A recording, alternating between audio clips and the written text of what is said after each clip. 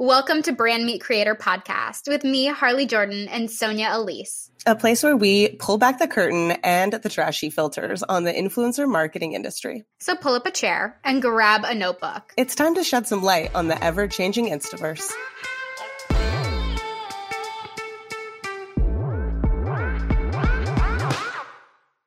Back with another, if you like it, and this time we are focusing on the update to subscriptions on IG. Not that long ago, Instagram announced that they were going to roll out paid subscription models for select creators because we know how they love to support creators. Right, as they creator first. Let's give them to 5 creators total.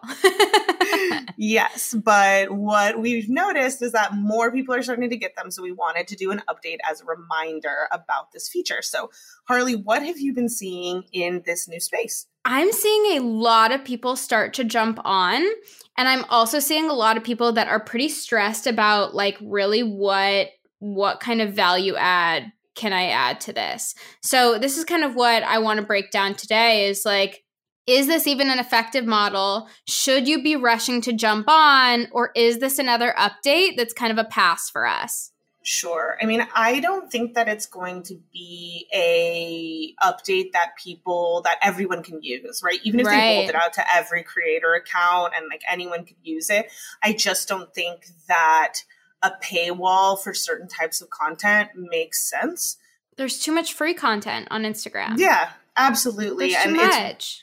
As we all know, it's really difficult to go from free to paid. So, and there's too many options. You're right. Like when you open the app, there's going to be way too many people doing it for free. So why would other people pay?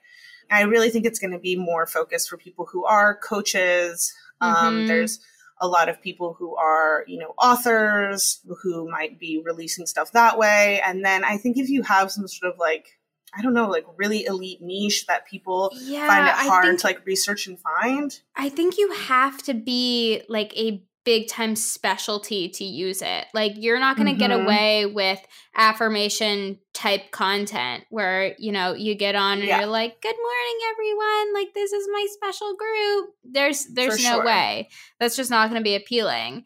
You would need, I really think for this to be actually effective, do you need to be celebrity level?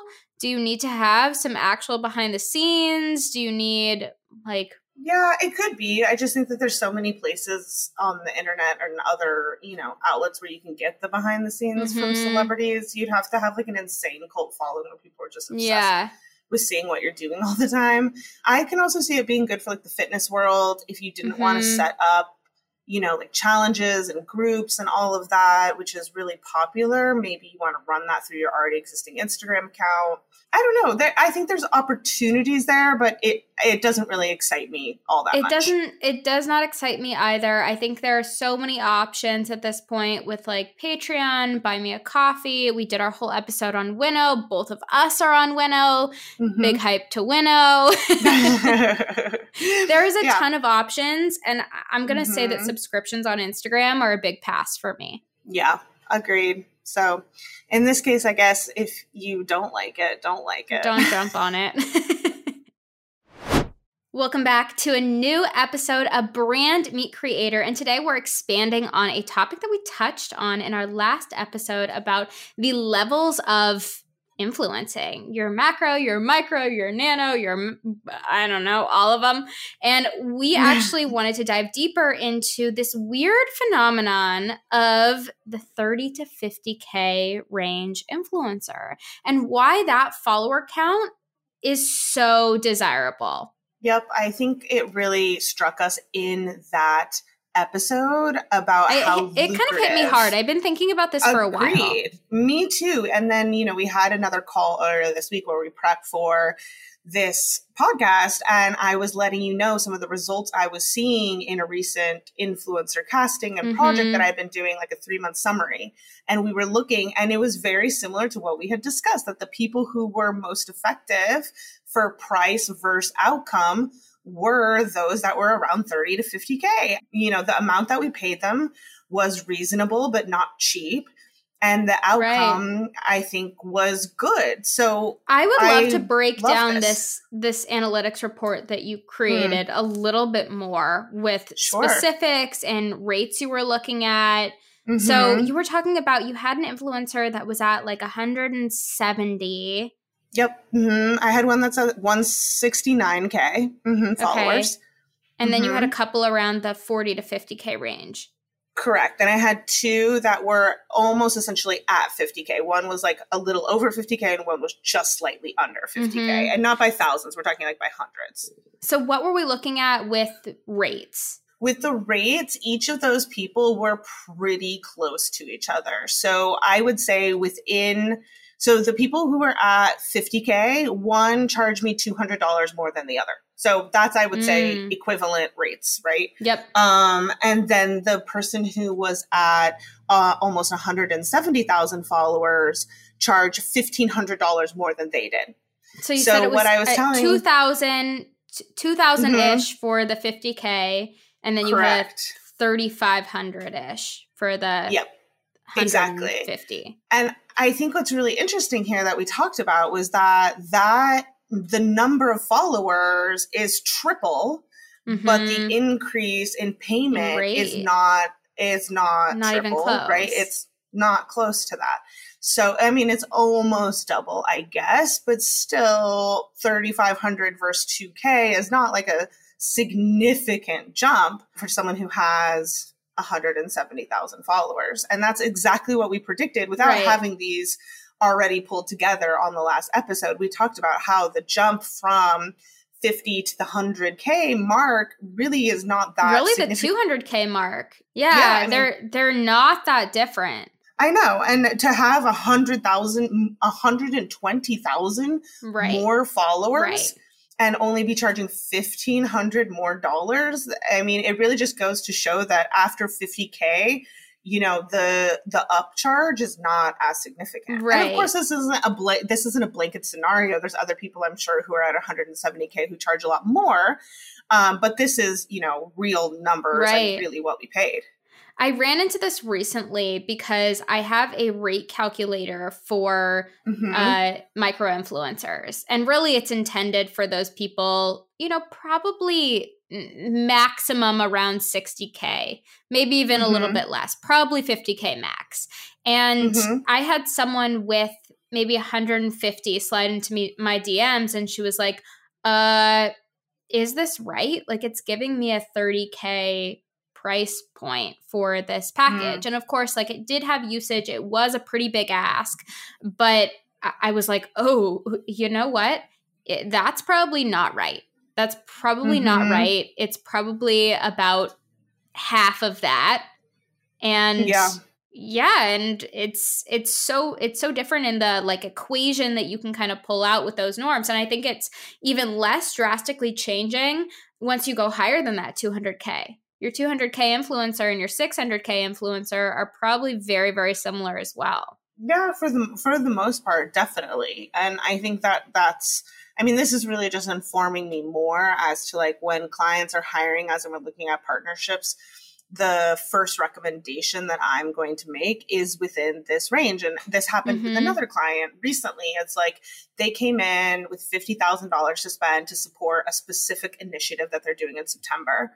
Right. They wanted to know how many people that were macro influencers could they cast for that. And when we started to outreach, it was really not that many people. And I was like, listen, if the whole goal of the campaign here is reach and, you know, having everyone possible that you can reach know that you're doing this special thing for the month of September, I think we should go way lower and cast a lot more people. And that's ended up being what we did because it was an IG stories only campaign. And I think that's even more affordable at that rate, at that follower count, the 30 to 50K. You know, some people were giving me $150 per slide or $500 for a set.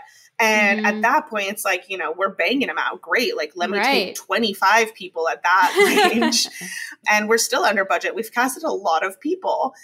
So it's going to be much more effective moving forward to stay in that bubble of 30 to 50K and almost like not want to go viral. Don't give me more followers. Like, just let me nurture the people that I have there.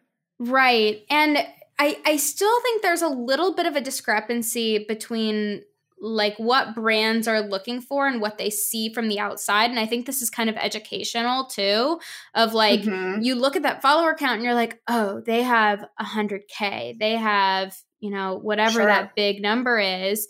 And realistically, as someone that, you know, is on the other side and knows a little bit better, you go to those views or you go to that engagement rate and you're like, oh, wait, I get these views at 30K. I get these views. So is this actually different for is the potential all that different at 100K versus 30K? I don't think so.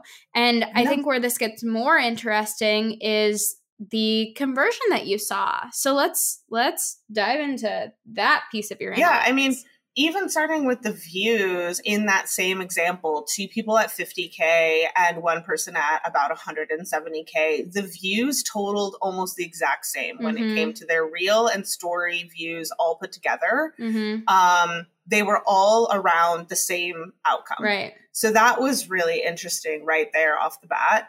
And then from there, their clicks is where we really saw a more significant difference. And of course, like when you look at clicks, it's sort of like that's when I think the actual style of the content, how they performed in the stories, how passionately they were about things in stories comes into play more, and it becomes less a numbers game and more performance and content.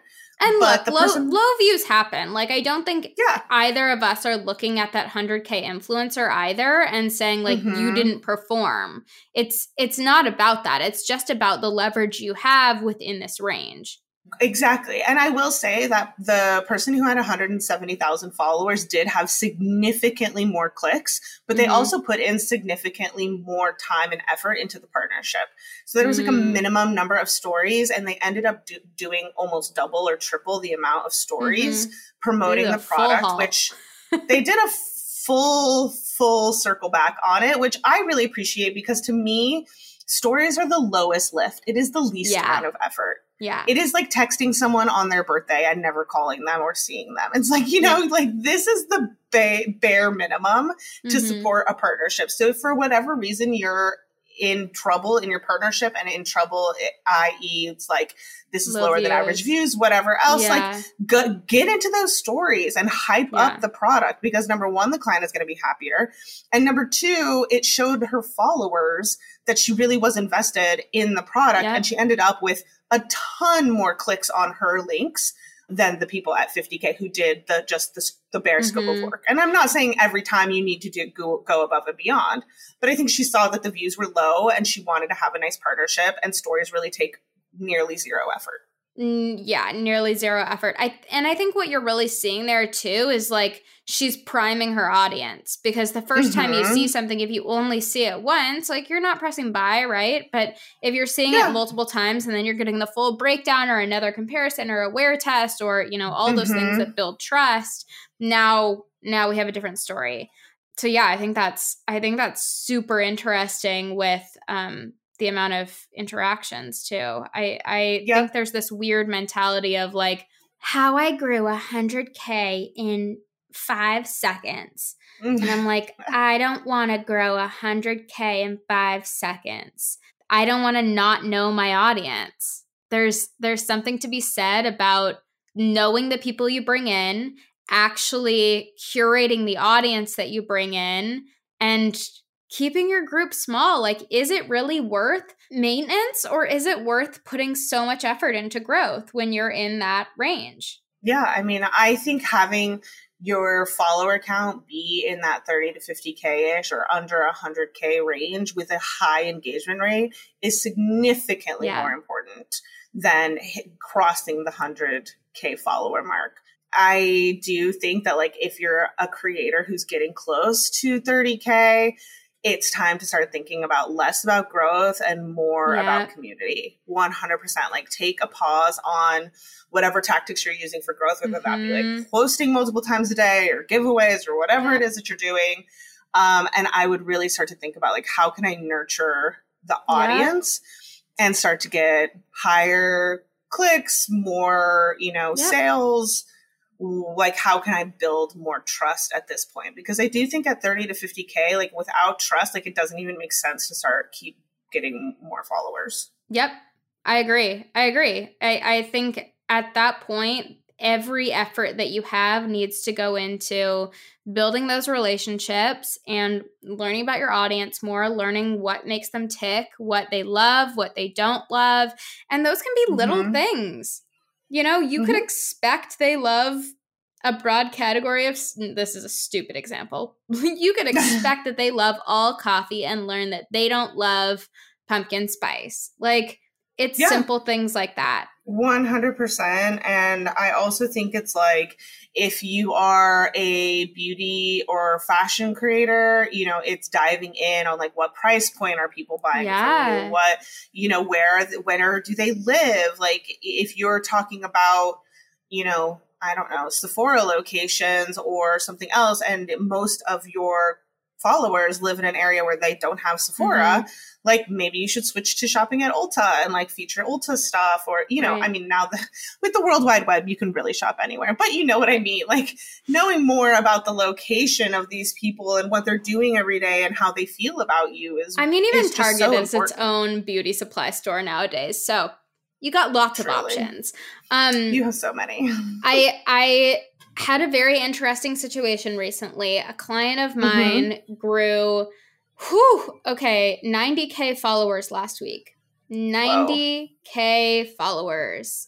And that's insane. Yeah, it really is. And she was messaging me all last week, and she's like, I just don't know what to do. Like, I'm in this weird viral headspin of, I don't know these people, and I don't even know if I'm bringing in the right audience, because all of my videos are going viral right now, but, like, I don't know if, like, my messaging was necessarily correct for some of these, etc.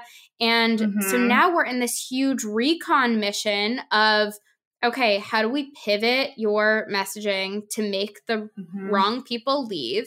How do we, say it bold, say it strong, so that girls that don't get it, leave. Men that don't get it, leave. And bring trust to the arena. Yes, a brand can find her and say, like, oh my God, you have such amazing views. You have this huge follower count. But at the end of the day, can she sell to them right now? I don't know. Yeah, probably not. Especially if they're brand new followers. I feel like they hit that follow, which is great. But moving forward from there, like, how long it'll take them to, like, recognize her in the feed and interact with her in stories and do all this stuff. Like, that's just something to think about if you do go viral or if you hit, like, major growth. Like, each time you jump up a level of followers, you have to, like, redo that process of, like, reintroduce yourself, like, get them used to, like, you being in their feed more frequently, get them to respond in DMs or polls or whatever it is that you're doing. Like, all of that has to start again. It's a life cycle every time. So, Sonia, what are your takeaways here? I think my takeaways here are that moving forward, when brands approach me, I'm going to tell them to run for this sweet spot.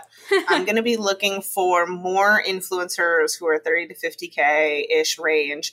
Definitely more influencers who are under 100K, but I think 30 to 50K is my new sweet spot on IG. That's where it's at. Yep, I agree. I think my takeaway is to really go inward and reflect, creators, on why you want to continue growing.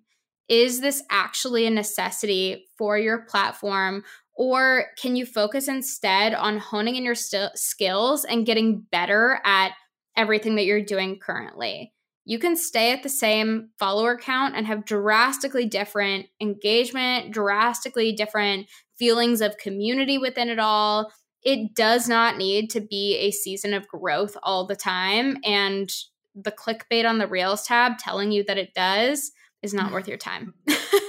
No, ignore, scroll past quickly. It's also a pass. Love it. Well, thank you guys so much for joining us on this. We just really wanted to dive in deeper once we hit this sweet spot, talking about the 30 to 50K follower range.